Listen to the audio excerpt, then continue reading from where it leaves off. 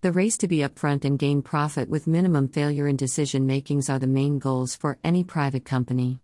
To gain profit more with less pay is something not unknown in the business world. To be up to date with the past and the current situations for a better understanding of the market are the primary motto in the business meetings.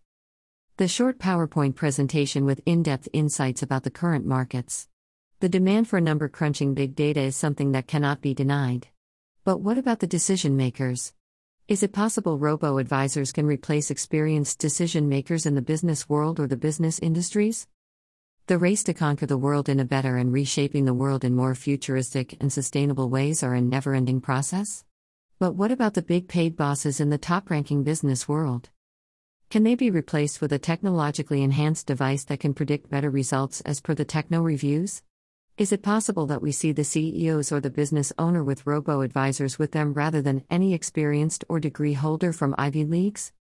A diversified report shows the assets under management of selected robo-advisors across the world in 2018. The number of robo-advisors across the world in 2017. The journey of robo-advice is from a decade ago. The trend is consistent and is aggressively used up in customer-oriented industrial sectors.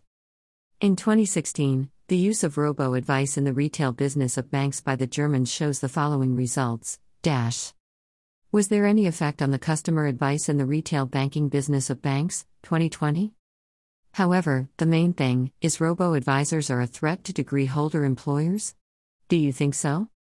In my opinion, a company cannot solely run based on technical devices.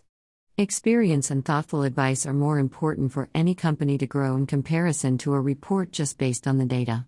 Sometimes, risk needs to be taken which are not based on raw data but also on gut instincts. A calculative approach is always recommended. But robo-advisors can be the best way to help out with customers in a large queue. A convenient way of letting you know the best possibilities available in the market. Source: Statista, Robo-Advice.